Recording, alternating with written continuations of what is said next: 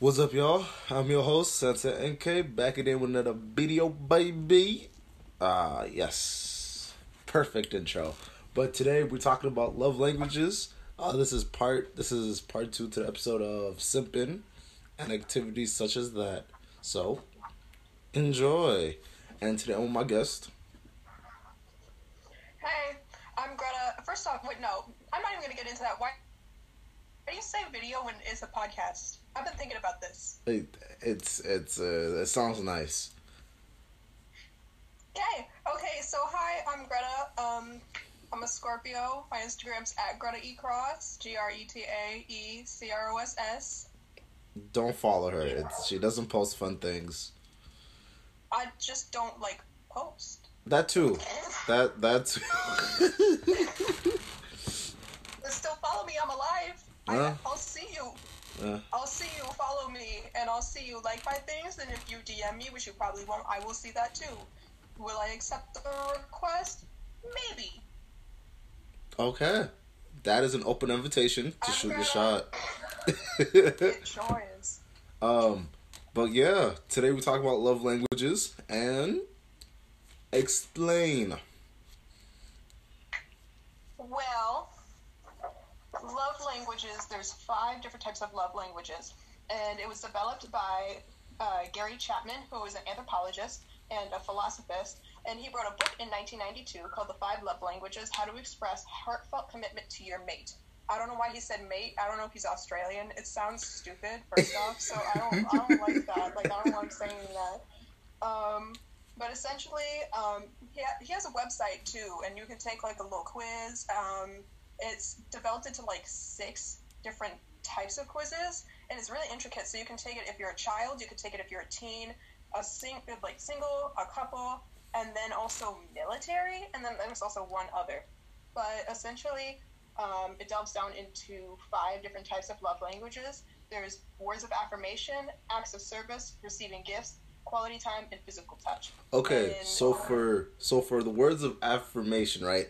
So basically is they always need to get their head gassed up because deep inside it's like it makes them feel better. Is that like the essentially, and I mean, like, it's not coming from a place of insecurity per se. Like, that's a different idea.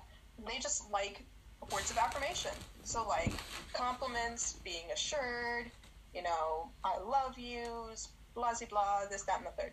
Oh, okay. What's the next one? What's the next one? The next one is acts of service. And so, like, that one is going to be, like, help, like, if, let's say you're in, like, a domestic partnership where you're living together, that's going to be, like, helping with chores and homework. I don't know what people do.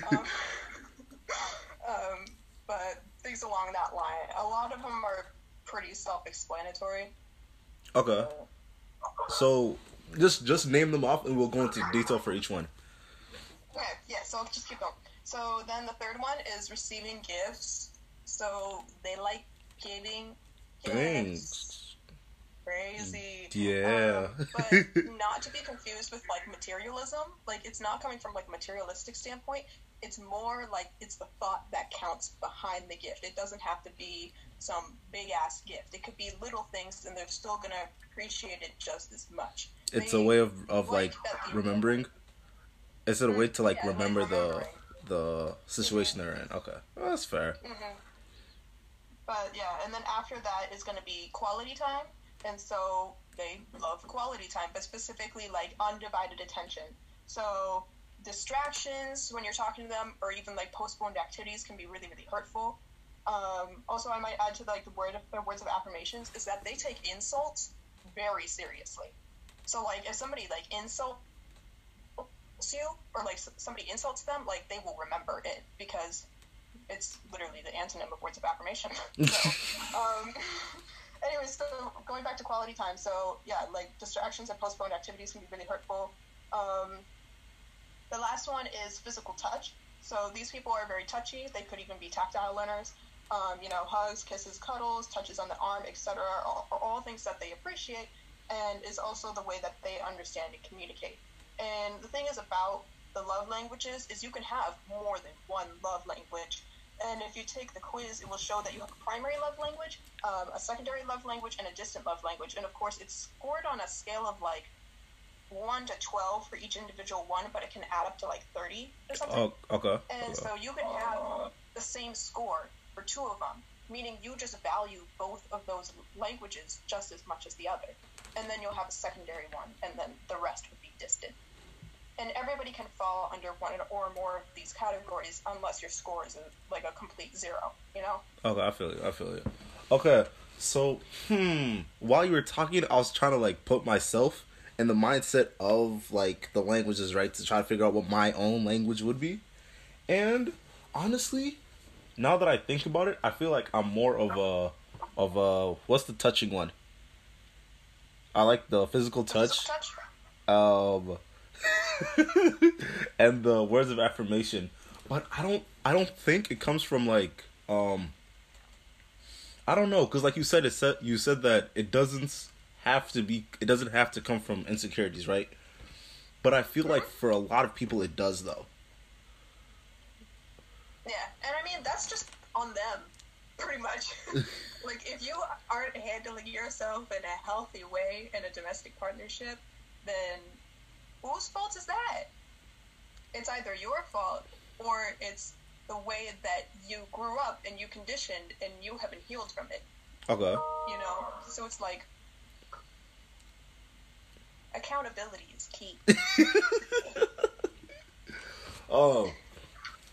Wait, going on what you said about people healing, do you feel like people are affected too? I thought that would be funny. I'm sorry. If, like, you said the question and then, like, I didn't even let you finish, I just said no. I thought you make me upset. Continue. But, honestly, the more that I think about it, I feel like people are hurt at a young age and they refuse to actually come to wits with it. Mm-hmm.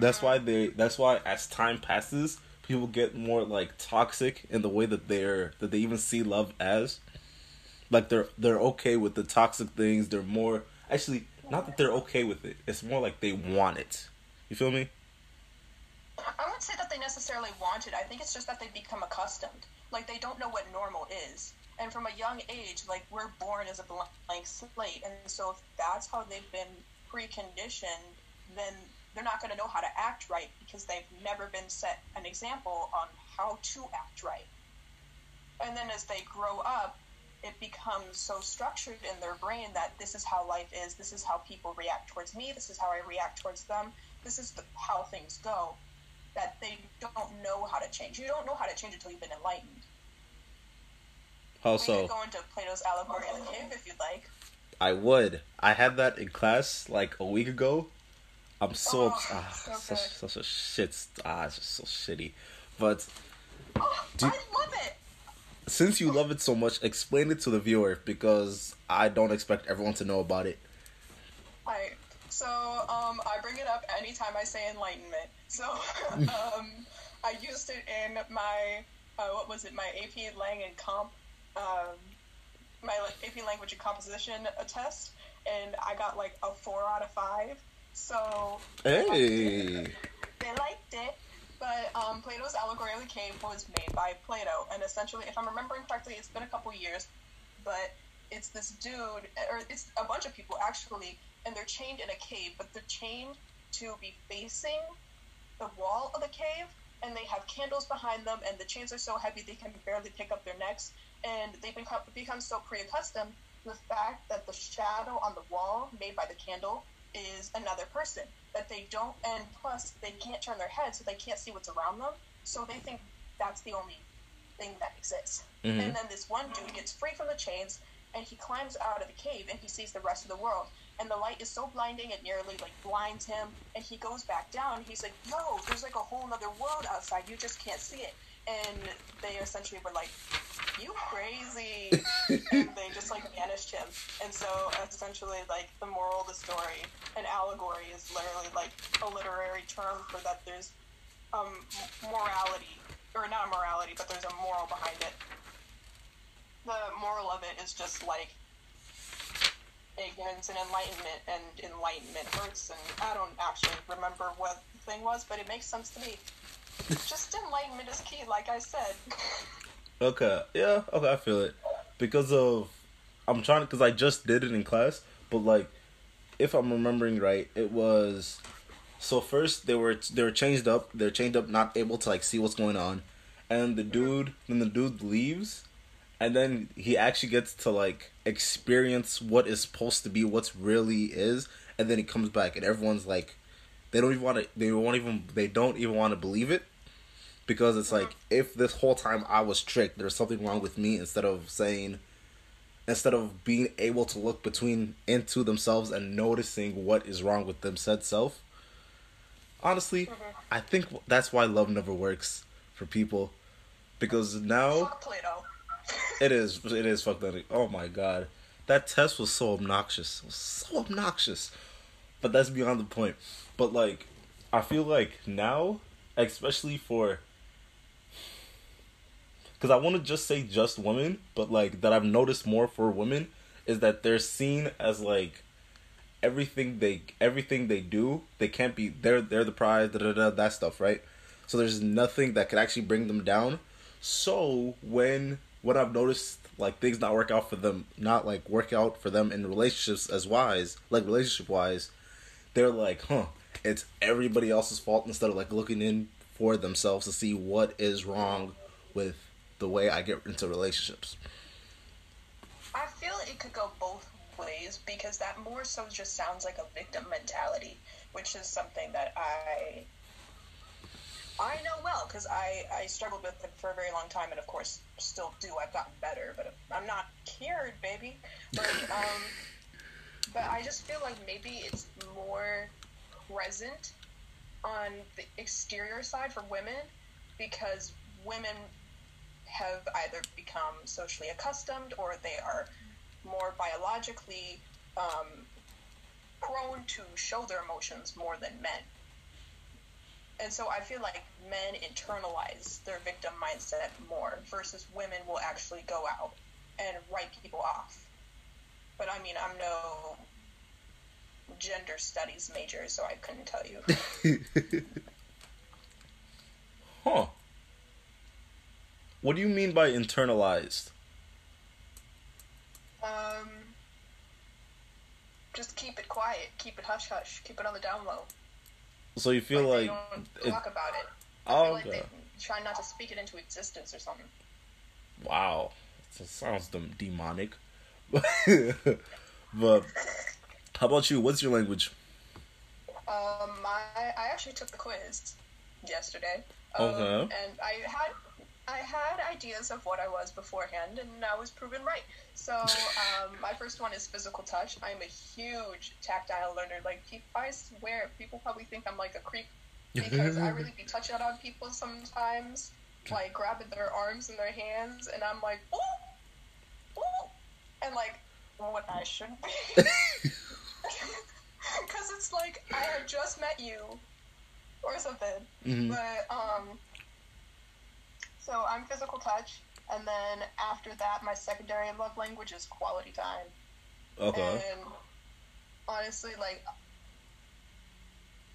I don't know what I was gonna add, but I was gonna say like, well, meh, but then I was like, no, it's definitely quality time. They're right. Wait, what shaped? Because like, I'm on the pre-notion that how you were raised is how, like, that shapes who and what you are, right? So, for your experience, why do you think that from how you were raised, how do you think it shaped the way that you view love as your love language? Honestly, I haven't even gotten there yet. I've always wondered. For physical touch, I've known this from a very young age. Like, even like my mom telling me stories about when I was in preschool, like, they would try and figure out kids if they were like an auditory learner, or like a visual learner, or like a tactile learner. And I've honestly never really met another tactile learner. People are mainly visual, and then after that, an auditory learner.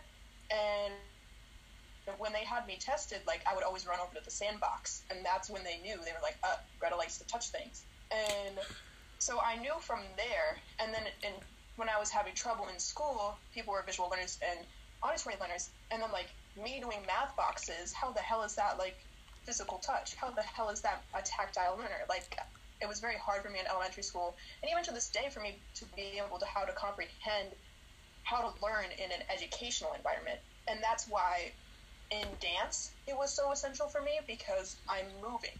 I can put my hand on my leg and see how my muscles are reacting, and that's how I was able to learn and understand. And I found that it was much more fluid and easy for me to be able to learn in a dance environment than in an academic environment, even though I'm an academic person. And then beyond that, I always felt that it was a little bit of my ADHD too, with the physical touch. Like, sometimes I just don't be reading people's emotions well for whatever reason, but for some reason I have always been able to understand touch. Since we're speaking so much about love languages, what to you is love?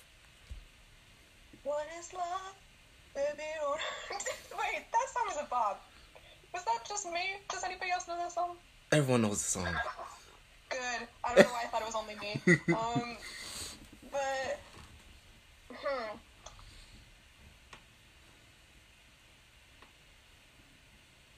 I wasn't expecting that question. To all my girls out there, yes, I just quoted Beyonce. Love. Well, thank you. I don't know how to put it into words, because if I come out here and I say love is a feeling, I'm gonna sound really stupid. I mean, I'm not wrong, but like, I don't know how to put it into words because it is a feeling. I want to say that love, I mean, Wikipedia probably has broken it down into what healthy love is. Mm-hmm. But I would say that from my experience, it's communication, and it's understanding, and it's also empathy. Elaborate. I mean, it kind of just goes to understanding, meeting people in the middle, and compromise. There we go. Love is a compromise. But then part of me is just like, no, it's not, because I don't like compromising. And I feel like there's two levels of compromisation. Or, that's not a word. Compromisation? Help me here. There's two levels of Let's just compromising. Let's just keep it pushing. I feel like there's two different types of compromising. There's compromising of, I'm willing to meet you in the middle, and then there's compromising of, I am,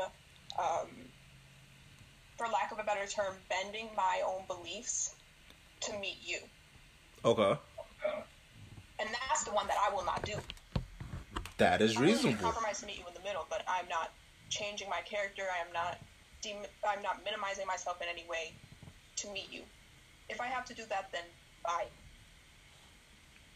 Unless I really like you and I'm delusional. And then I'll regret it. Okay, I feel you. For me, I feel like love. Okay. I had this saying when my friend asked me what is love, right? And I was like, what is love? And then I said to myself is, as of right now, for like, I feel like my age demographic, we don't know it. We can't know it. It's too big of a atmosphere. Like, it's too big of a thing to grasp right now. Mm-hmm. And that's why I feel inexperienced too. I feel like exactly. Like, when are we gonna know it? Like in our 50s, when we may have been divorced, like twice. 50, 43, 27 if you take your time. Why is so specific with the numbers? Because it's around that area. Because, like, let's say 43. But what if you're 42?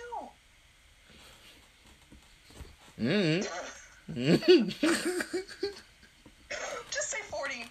Okay, the 40s, right? But, like, I feel like since, especially now that, like, having sex and doing all that stuff is so prominent, like, today, that's just, like, the move people are on. I don't even think it's more prominent today. I think it's still happening at the same amount. It's just that people are more open about it. People are sucking and fucking back in the 50s. They just didn't say shit. Yeah, that's fair. That's fair. But back in the 50s, you had to stay with them. True. So they weren't in love either. If they got divorced, they'll be broke. They'll both just be broke. They'll lose too much. So that's why. Why do you think people stay in loveless marriages? Because they scared. How so? You asking me like I've been married. Okay. But, give me your best feel educated guess. I feel like it's probably for financial reasons, and then B, if it's been so long, they don't know what it is they don't know what life is without it, and so then they're like, shit, who am I without this person? Because they've compromised themselves too much to be with this person, and so now they don't know who they would be if they're just standing alone. Huh. I'm no marriage counselor, so I can't say. The fact that you said that made me think about, like, all the relationships I've seen.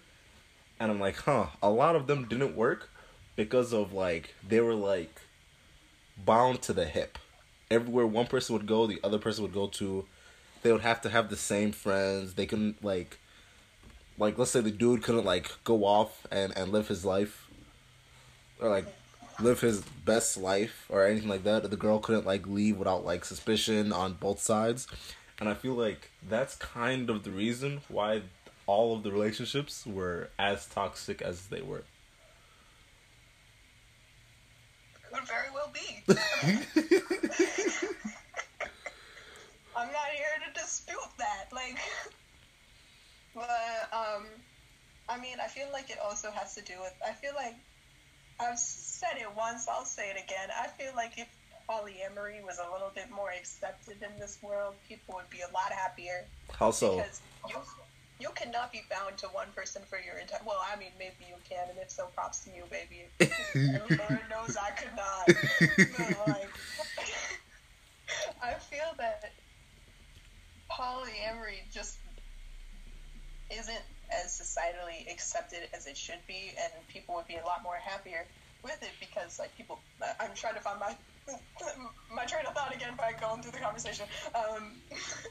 But I feel like people just aren't meant to be bound to one person for their entire life. I feel like people... Now, this can be argued. This is my opinion. I feel people have many soulmates, you know, and that could go into spirituality of maybe there's soulmates from a past life or something. I don't know, but that's neither here nor there. But then, like, two, we're only designed to mate for so long. Like, check me if I'm wrong. I'm pretty sure we're not supposed to mate for life. We're not.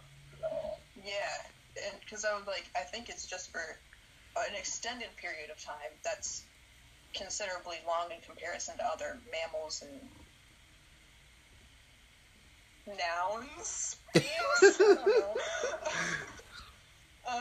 But I mean, I know that puffins mate for life, but I don't think What's a puffin? do. And I was having What's a puffin? Puffins are like those little birds Like... in like the Arctic. Okay. They're like black and white, and they have little orange beaks. They're cute. You mean penguins? But no. Okay. Puffin. Well, now that I say it out loud, it sounds like I'm talking about a cereal, and so now I'm worried that that's not an animal. But whatever bird it is, I know they mate for life.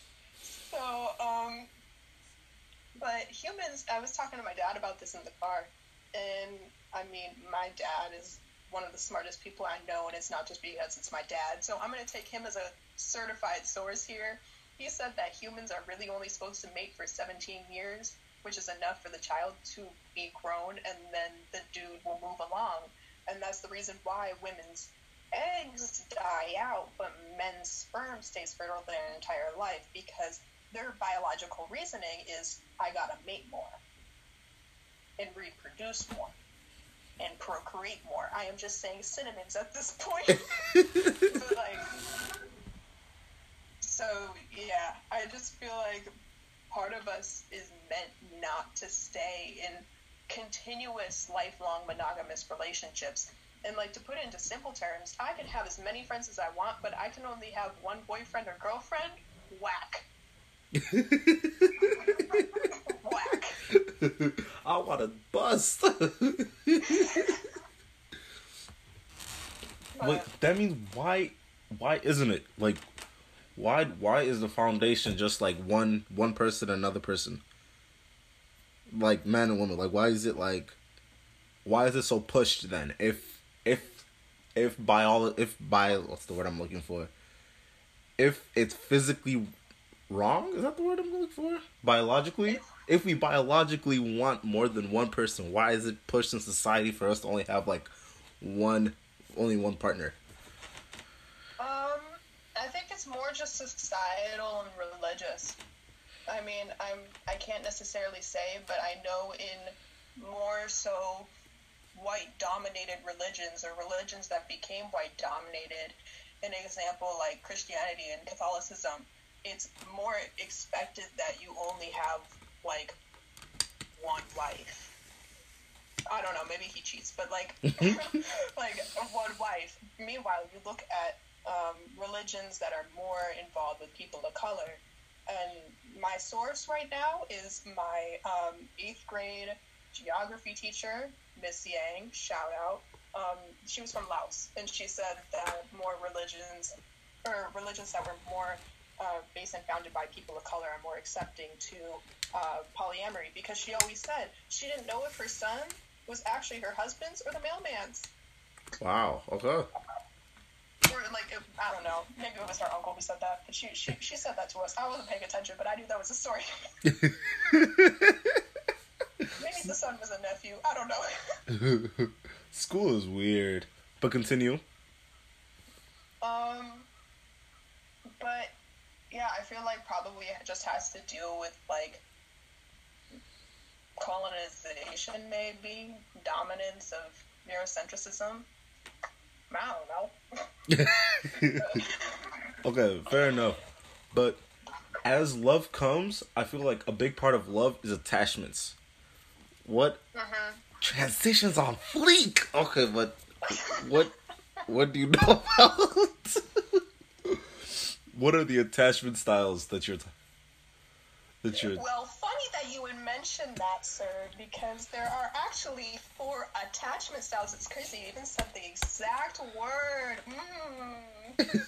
Crazy. Absolutely crazy.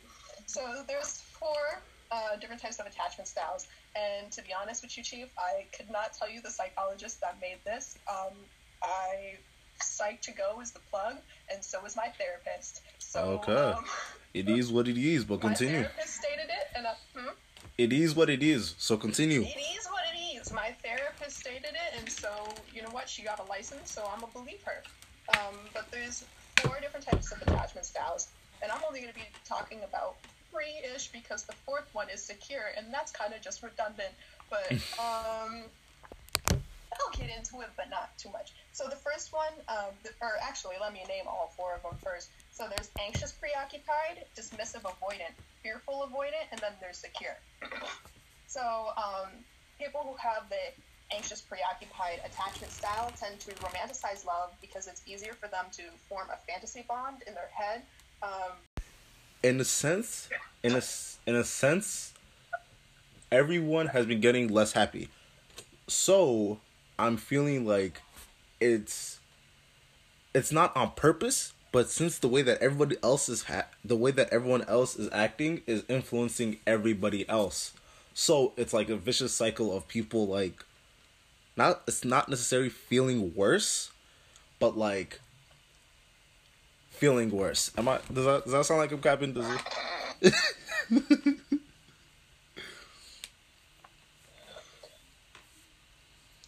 Beautiful. Beautiful. The true words have ever been spoken. I'm not saying it's getting worse, but I'm saying it's getting worse. It's getting worse. You should think about poetry. I mean, I can neither confirm nor deny. I don't have the statistics of depression in front of me right now, nor do I know them.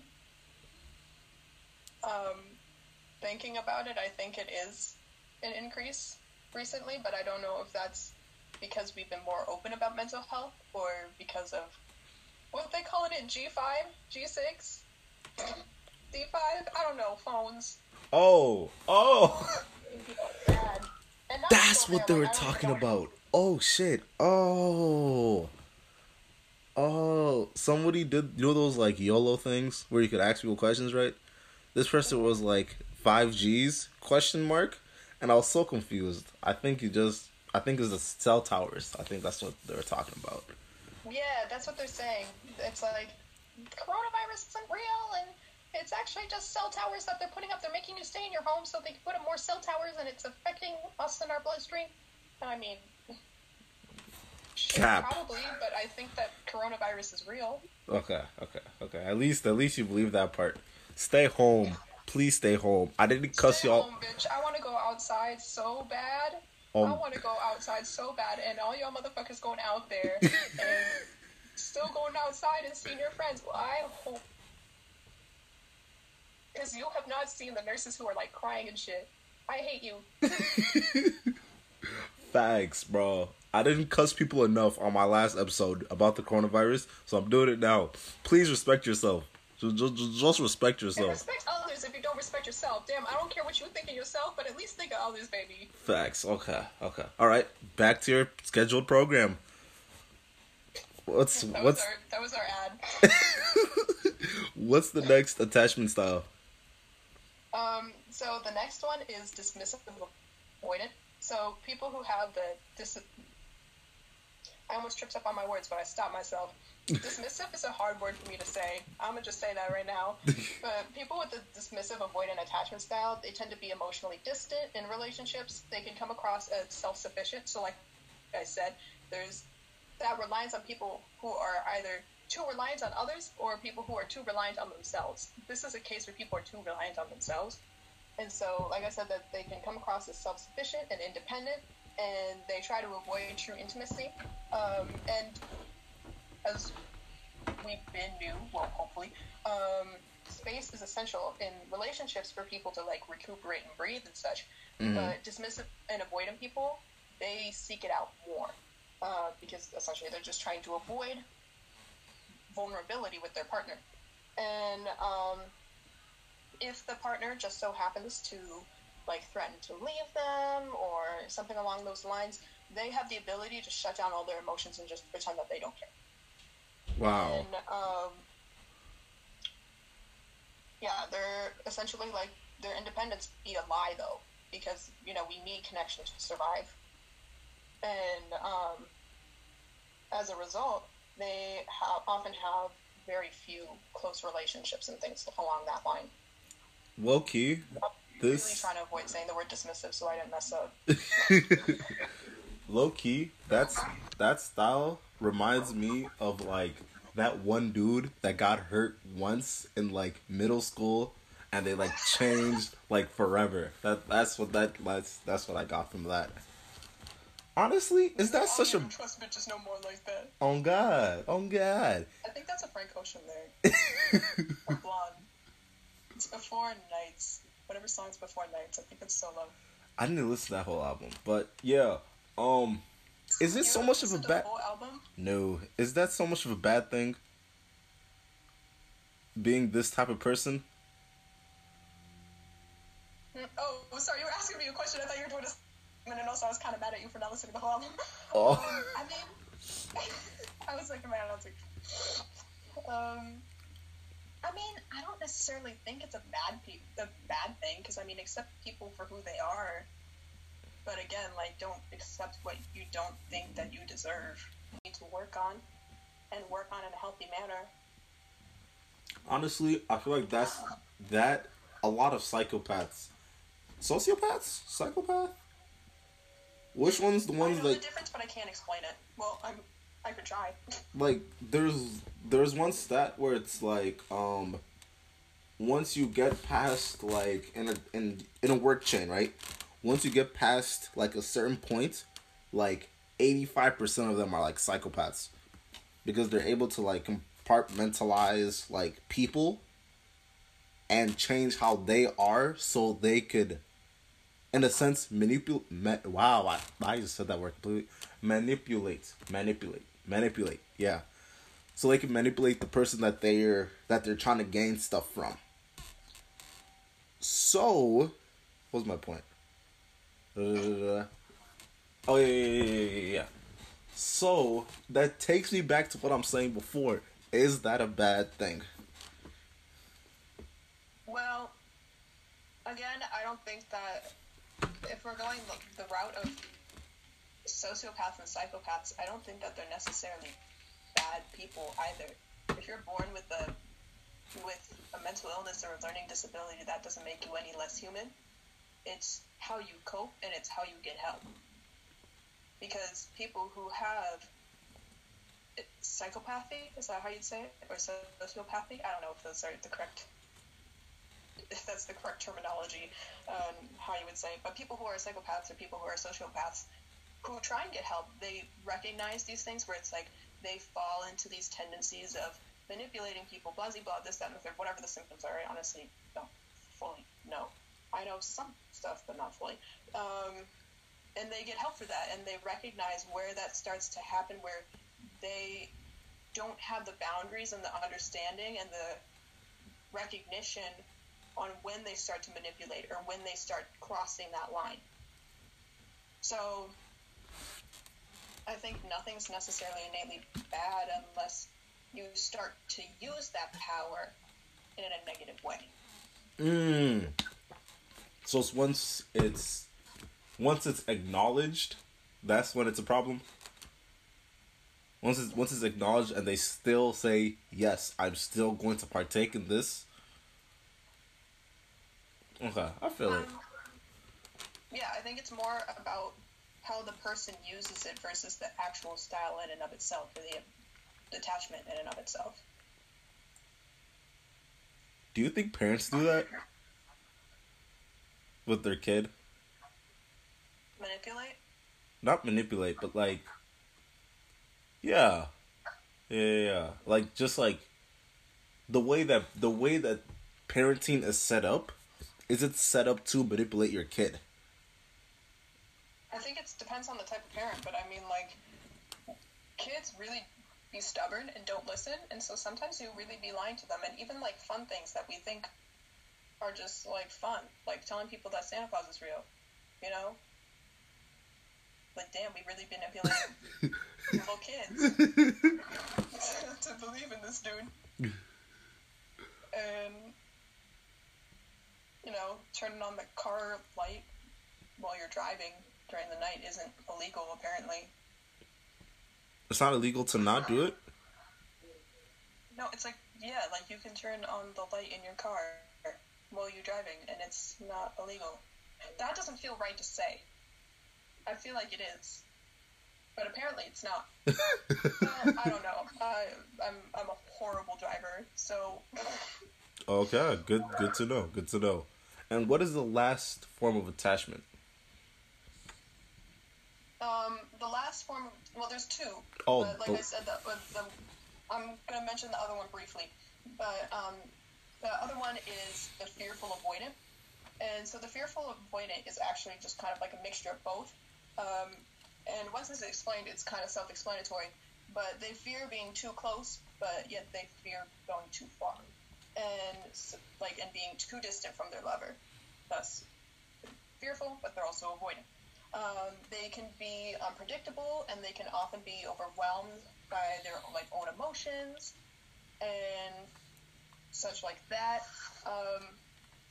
They understand that they have to approach other people in order to have conversations and to bond and to eventually find love if that's the goal. I mean, these could also be applied to platonic relationships and such.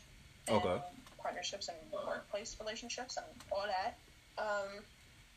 But when they do approach people, they get scared that they're going to hurt them, or even if it's taken too far, they do hurt them. They fear being abandoned, but they struggle to trust their partner and also to be reliant on them. And so they face a lot of internal conflict between wanting intimacy, but also subconsciously pushing it away. And as a result, Their relationships will have like a lot of highs and lows, and they cling to partners when they feel rejected, and they can be susceptible to abusive relationships, and they also like the other one, the dismissive avoidant. They can have very few close relationships with others. I don't know what to I don't know what to put on. I don't have any commentary for the one you just said. Sorry, we keep pushing over here, but the last one is the secure, and honestly, it sounds what it is. It's essentially these people who have communicated through this, and they've been able to find essentially the happy medium, the equal battleground. Is that equal ground? They've been able to find equal ground. Let's just say that. And one thing that people who haven't achieved this secure attachment style yet, what they don't recognize, or what they don't realize yet because they haven't experienced it, is all these people deal with perfecting relationships. They think that relationships are going to be perfect. Being in a secure attachment style or being in a secure relationship is not about perfection. If it was, it would be called perfection. It's about finding security. These people are still going to fight. They're still going to quarrel. But at the end of the day, they find security within each other because they're able to meet each other in the middle. So don't get twisted, folks. Relationships is never about perfection. It's about security and understanding. And and last but not least, how do you build the perfect relationship? I mean, I've never had a perfect relationship. No. There's no such thing as a perfect relationship. Did you just hear what I said? And see, you got me feeling it too. I almost answered it because that was the other side of me coming out. It's like, there is perfect. There isn't. It's about security, and it's about communication. It's about understanding. And I think it's going to differ for each relationship. So the most important part is communication and being like, hey, yo, what do you want from this? What do you want to gain from this? Where are you at? Where's your comfortability? What love language do you speak? What's your attachment style? Understanding where they're coming from and understanding what their actions mean and I don't want to say the actions behind their actions. Me? I feel like, I feel like in most, it's kind of like the same way in most African homes. Like, what is my, okay. I feel like I know where you're going, but I'm going to claim my tongue. But yeah, but for most African homes, it's more like focusing on emotion isn't the move yet. Like they don't care. They don't care. So honestly, for the first I mean, not that they're not loving, because my parents are very loving. That's cap if I said anything else. But it's more like they're trying to make sure you grow as a person first, so you can get to like able to sustain yourself, and then you can figure all that stuff after, because it's not really as important. But yeah, that's kind of like why it's shaped the way I see. That's why a lot of personal time and touch. Was the other one touch I said? Mm-hmm. Yeah. And that's why those two are my more go-to love languages. Mm-hmm. And I mean, it's just common. Like, I can't speak from experience. My great-grandfather's from Sweden, but I've been in America for a hot minute.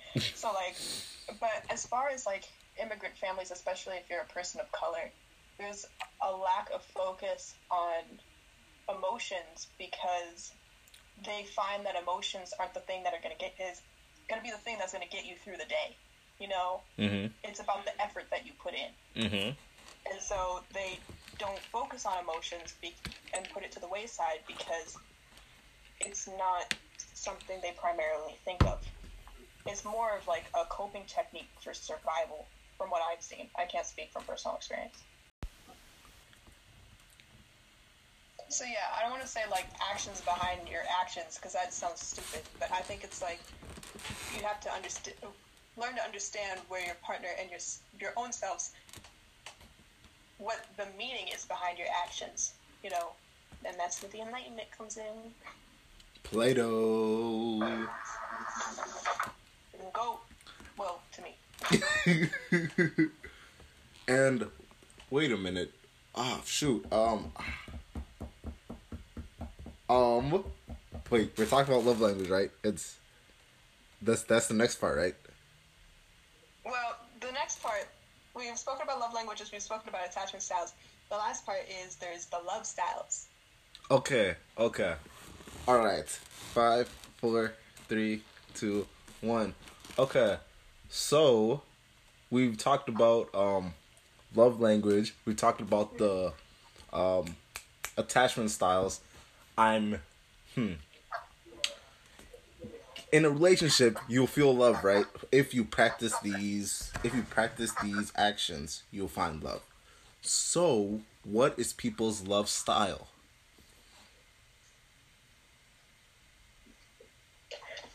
Come here. Jose, Huh?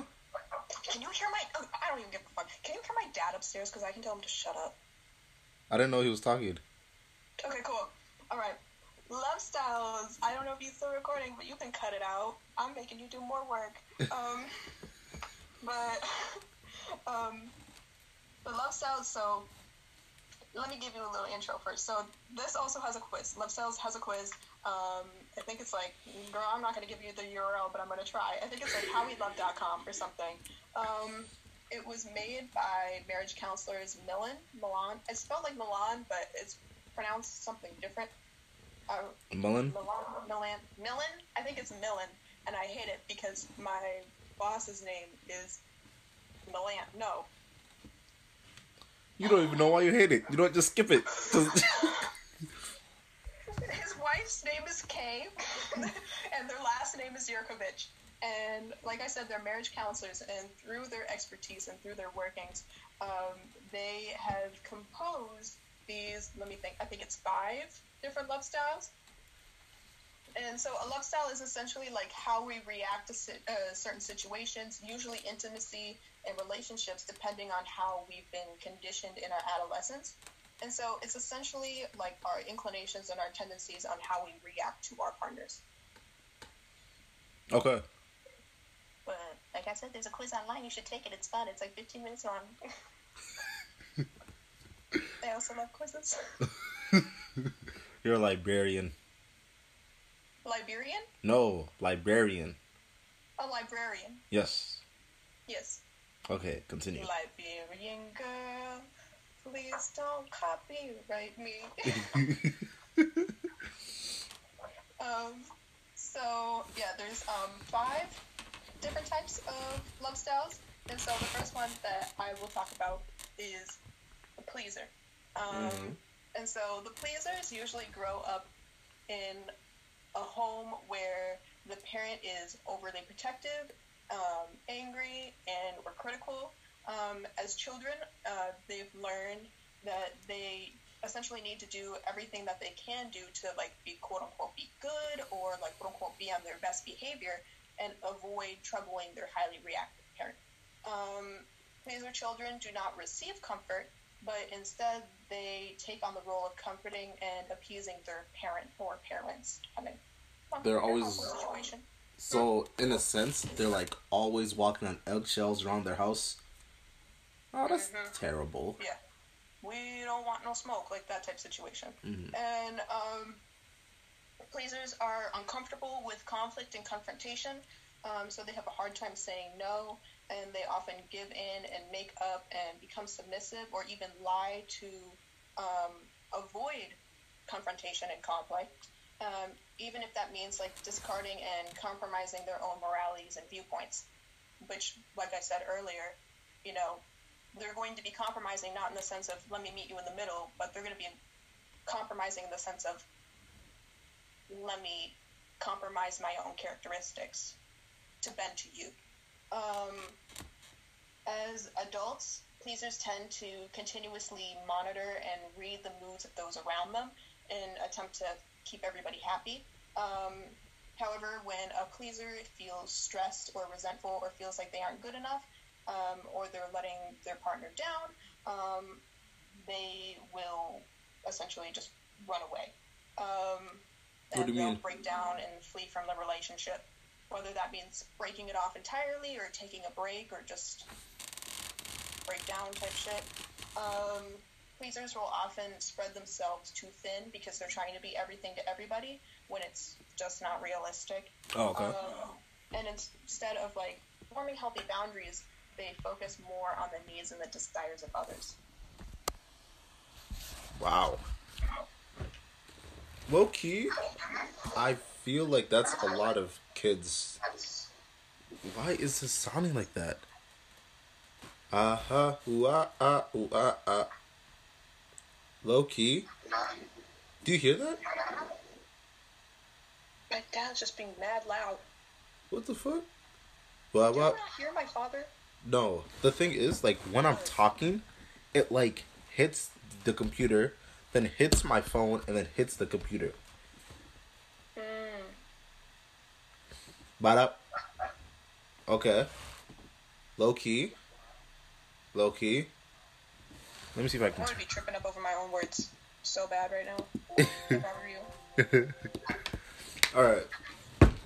5, 4, 3, 2, 1, and low key, I feel like that's what a lot of kids are being forced to live into, cause like, not necessarily me, but like I've seen a lot of people, especially like having not a respect for their parents, more of a fear. You feel me? So that's kind of like what I'm trying to see, what I see from what you're explaining. Yeah. And I mean, it definitely depends on the environment of how you were raised and what is around you. I don't know how much of a percentage of people end up being the pleaser. I don't want to say genotype. What's that? But like, I think it's a biology thing. Isn't genotype like a DNA thing? I hated biology. Moving on. But yeah, it really depends. To each their own, you know. But I wouldn't say I disagree. Okay, I feel it. Huh? Do you feel like you fall for that? I mean, I think I have like some characteristics of that, like how I read moods. I'm very almost to the point of delusion. I am very good. Well, actually, if it's delusional, I'm not that good. But I feel like I'm very good at reading other people's moods to see when people are pulling away from me or when they're acting up. And I'm like, oh shit, you've changed. You're pulling away from me. You get the point. But almost to the point of delusion, you know, and extreme overanalyzation. And so I see that in me. And again, with taking this quiz, yes, should mention that. So with taking this quiz, and not even like with taking this quiz, like even just hearing this information, one might think like, oh, I fall into multiple, like a lot of these categories. A lot of these resonate with me. Now, the thing is, depending on how your environment was growing up, you know, how toxic it was, children are blank slate. And so as they get accustomed to right and wrong, or, you know, just even understanding what's right and wrong, what they like, what they don't, what they're uncomfortable with, what they're not, they're going to try and escape somehow, or they're going to try and dampen and lessen the pain. And with that, maybe things aren't going to work. And so the more categories that you fall under this, it just shows how many trials and errors you had and how many things didn't work. So the more that you have, the more categories that you fall under just shows the harder that you tried, but nothing ever prevailed. Jesus. If that makes sense how I explained it. That sounds sad. I mean, kind of do be sad sometimes. But, yeah, I wouldn't say that the pleaser is my main one, but I'd say that there are bits and pieces. What is the next one? The next one is the victim. It's not to be confused with victim mentality, but victims can come from chaotic homes with angry and violent and chaotic parents. The victim lifestyle is really common in children who grew up in violently alcoholic households, to the point where they actually, not the Yurkovich people, but psychologists actually made like a separate attachment style of like 4 different attachments for alcoholic children. I don't know them off the top of my head. I could kind of give like a brief characteristic of them, but honestly, I'm not that great at it. But anyway, so the victim is really common in alcoholic households, and victims learn to survive by quote unquote like staying under the radar and being compliant to minimize the focus of themselves and make themselves as invisible as possible by hiding and staying quiet. And because being fully present is often too overwhelming, especially depending on how young you are, as the younger you are, the more overwhelming it's going to be. And even on that, like, the more this builds up over time, the more you're going to reach your breaking point. You become stronger to it, but also you're going to have your breaking point. But anyways, but because, like, being fully present is too much pain, they totally blank on what they do. But they'll like deflect by escaping into their own heads and creating their own like little fantasy worlds to lessen the pain and cope with the dangers that they face on a daily basis. So victims often have low self-esteem and self-worth, and similar to any of these love styles, they can struggle with anxiety and depression or even PTSD as they grow up. What's the other PTSD? I think it's attachment disorder. There's a lower grade PTSD called, I think it's attachment disorder. So that can definitely be applicable as well. But anyways, back to my point, they tend to be a little bit more prone to these than the other love styles. But rather for them to engage, victims learn how to be adaptable and quote unquote go through the motions or go with the flow. They're so used to stress and chaos in their life that when they do experience situations of little to no conflict, it makes them feel uneasy because they're essentially just anticipating the next blow up. That part. that last part be hitting. Also, just because, like, again, like I stated, the more that you fall under, it just shows the harder that you tried as a kid. Mm-hmm. And to this day, if things get too quiet or I get really bad deja vu, and my deja vu is always negative. It's always something bad is going to happen. Like, somebody's going to start yelling at you. Jesus. And so, or like worse, depending on the situation. And so I am definitely always anticipating like the next blow up, the next time that shit hits the fan and things go haywire. And if things get too quiet, I'm like, something's about to happen. How do you heal from that? Because like that's a terrible way to live. If you're always like just waiting for like the next like extreme situation to pop off. Therapy. Been through a lot of it. Therapy needs to be pushed more. And it really needs to be pushed more. Because 100%. Yeah. Because like a lot of problems, actually they should make it less. They should make it like insurance. Free. Yeah. Like insurance should take care of it. Because like I feel like if therapy was free, then the stigma around it would be less because more people would go. And if more people goes, that means like the way it's becoming normalized. Yeah, it'll become more normalized, but like crime would go down because like, I feel like that's a big part of crime. You're triggering something in my brain, and I think it means that you're right. I just can't remember the exact statistic, but I know that I've focused on that branch before, because sociology when it comes to crime is very, very interesting to me as I'm going into sociology. So, but yeah, no, it's definitely a big wheel of a machine. Oh, that's it. There it is. So, this is a little bit of a different scenario, but I'm going to compare the two. Okay. I saw this tweet once, yes, very, very, very certified, but it really made me think, you know, and just it makes it think. And he said, in higher class neighborhoods, they aren't less dangerous because there's more cops on the street. they're less dangerous because they have more resources. And so, and I've thought about that ever since, because in situations where there's high crime, it's often that a lack of economic opportunity promotes high crime, and then high crime promotes a lack of economic opportunity, and it's just cyclical. And so I feel having resources to things that honestly should be public resources would definitely help with crime, because crime is often a result of people feeling like they have nowhere to turn to. Speak your truth. Speak your truth. Thank you. Thank you. Going into sociology.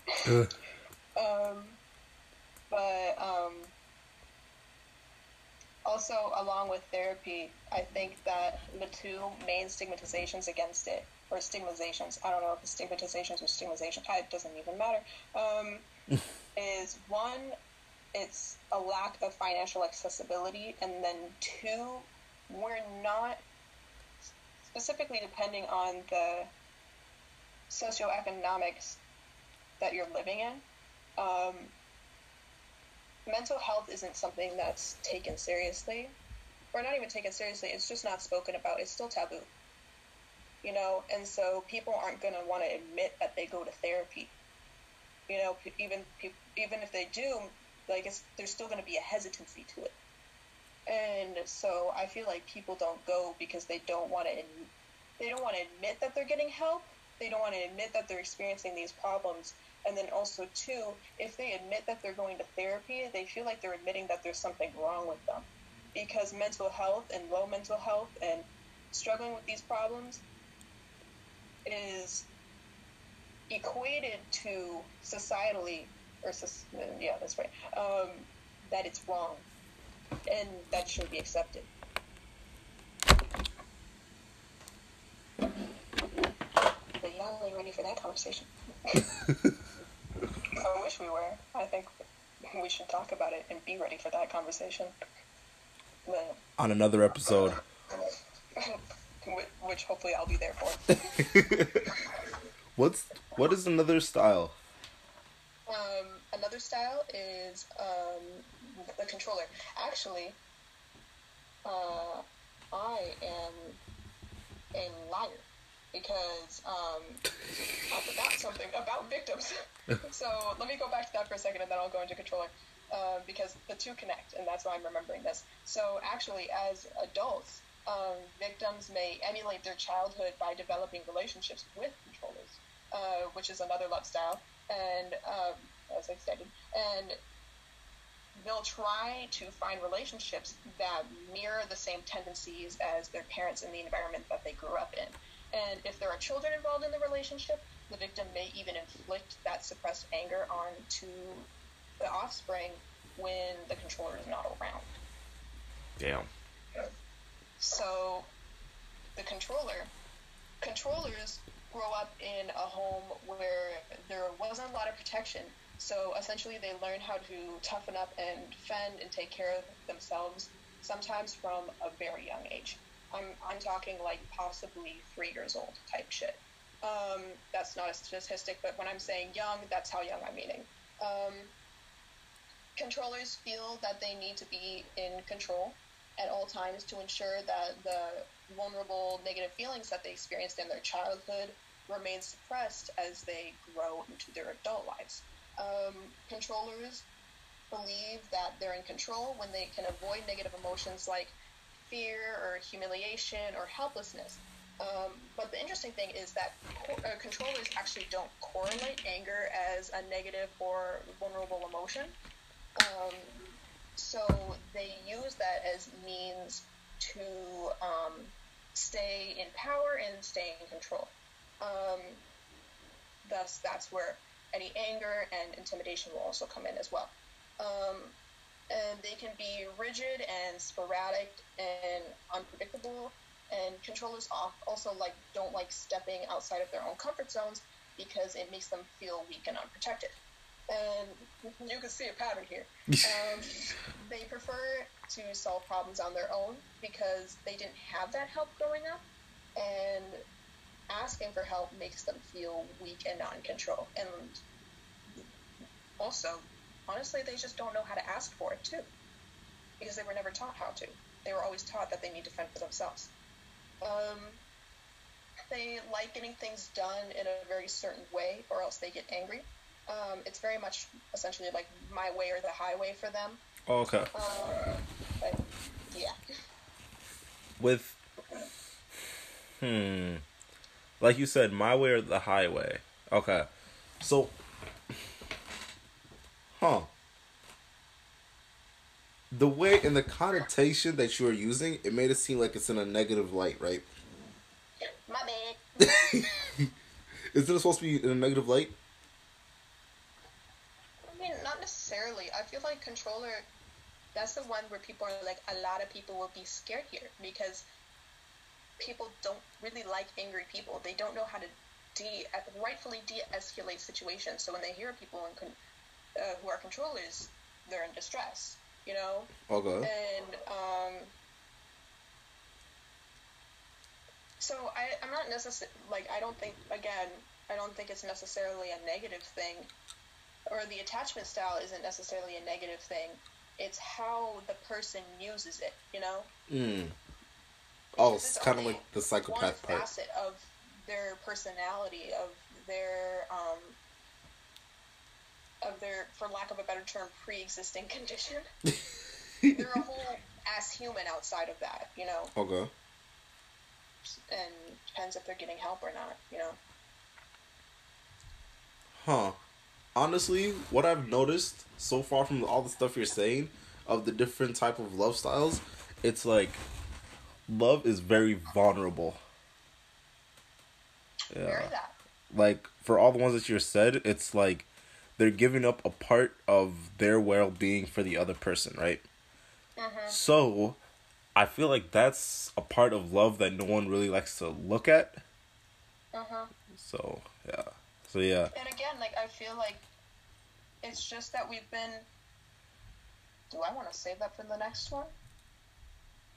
No. I'll say it now. Because this is part of the next one. I feel like it's just this... Now, this may differ for everybody, but I feel that there is this construct within love, at least Americanized love. I can't speak for other cultures and how other people do, but within love, it's this idea that loving someone requires self-sacrifice. Okay. Which brings me to my next one. I'm so great at transitions. Which is the vacillator. Okay. The vacillator. Vaseline. I'm a vacillator. I don't know why I'm like proud of that, but I really was feeling that for a moment. So vacillators grow up in a household where there is an inconsistent and unpredictable parent. More parents. Growing up, vacillators learn that their needs are not a top priority, and without this consistent parental affection, they develop a deep fear of abandonment.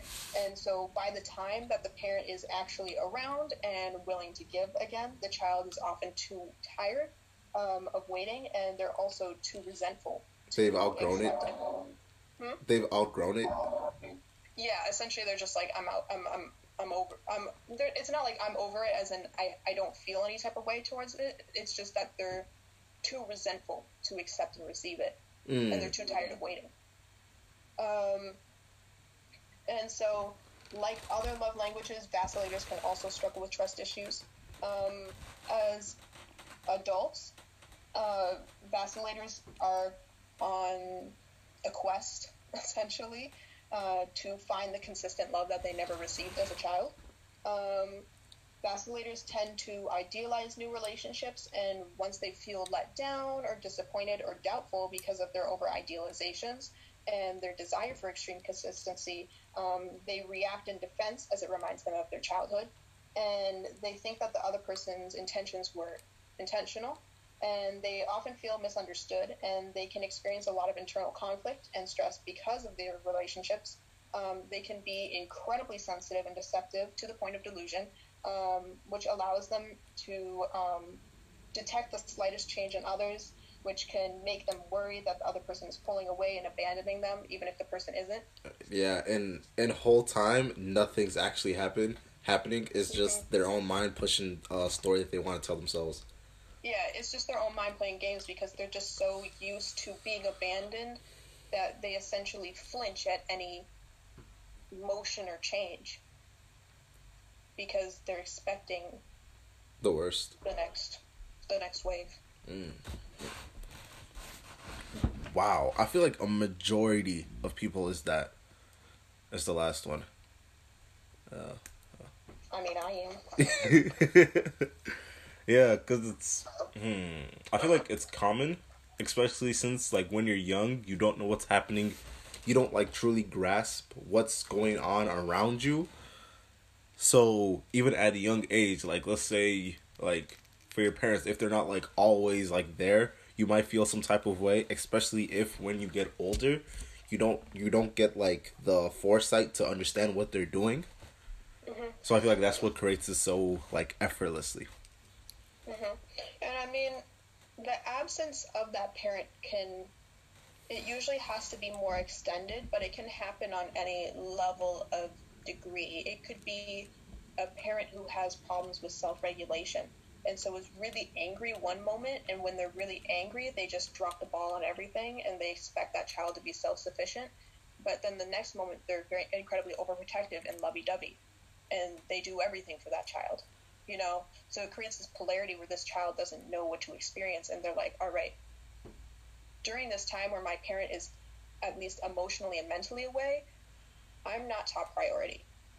And then it could also be in situations of an absent parent, whether that's an absent father or mother, or a father or a mother who's away for jobs. You know, it could be anything from, all right, I'm a head out because I wasn't ready for a child, or whatever the case may be, or I have a job obligation. You know. Wow. And parents don't even notice. Parents don't notice the type of harm that's happening to their kid. Often they're just emulating what they learned from their parents. Yeah. You know. You can't recognize what you're doing wrong until you acknowledge it and until you're enlightened. Wow. Back to Play-Doh. Wow. I know if you guys are still here, shouts out to y'all, by the way. If you're not, I'm mad at you because I like hearing my own self-talk, and so you should too. That too. Give this episode 5 stars. Leave a comment on Apple Podcast. I'll very much appreciate that. And tell your friends. Follow me on Instagram at SenseiNK. Follow me at Twitter at SenseiNK. Add me on Snapchat at SenseiNK. And yeah. Follow me on Instagram at Greta E. Cross. My Snapchat is in my stories. I will never say the name out loud. And don't follow me on Twitter, please. Yeah. Bye! I'm not done! And also, there's... Just tell them what happened. Can we share with the audience? No, it's Oogie. Okay. And the last love language is... The last Let me clamp my tongue. Okay. I just hate you. The last love style is avoiders. So avoiders come from homes that are often low in affection and place high value on independence and self-reliance. And so from my personal experience, this is absolutely not studied. This is just my personal experience out of the people that I know. Avoiders are, from what I've noticed, are actually really common in immigrant households. But avoiders learn how to take care of themselves from sometimes at a very young age. And light controllers, I'm talking about maybe even 3 years old. Again, not an actual number that's been said, but just like think. Okay. A 3-year-old at the stove cooking something, baby food.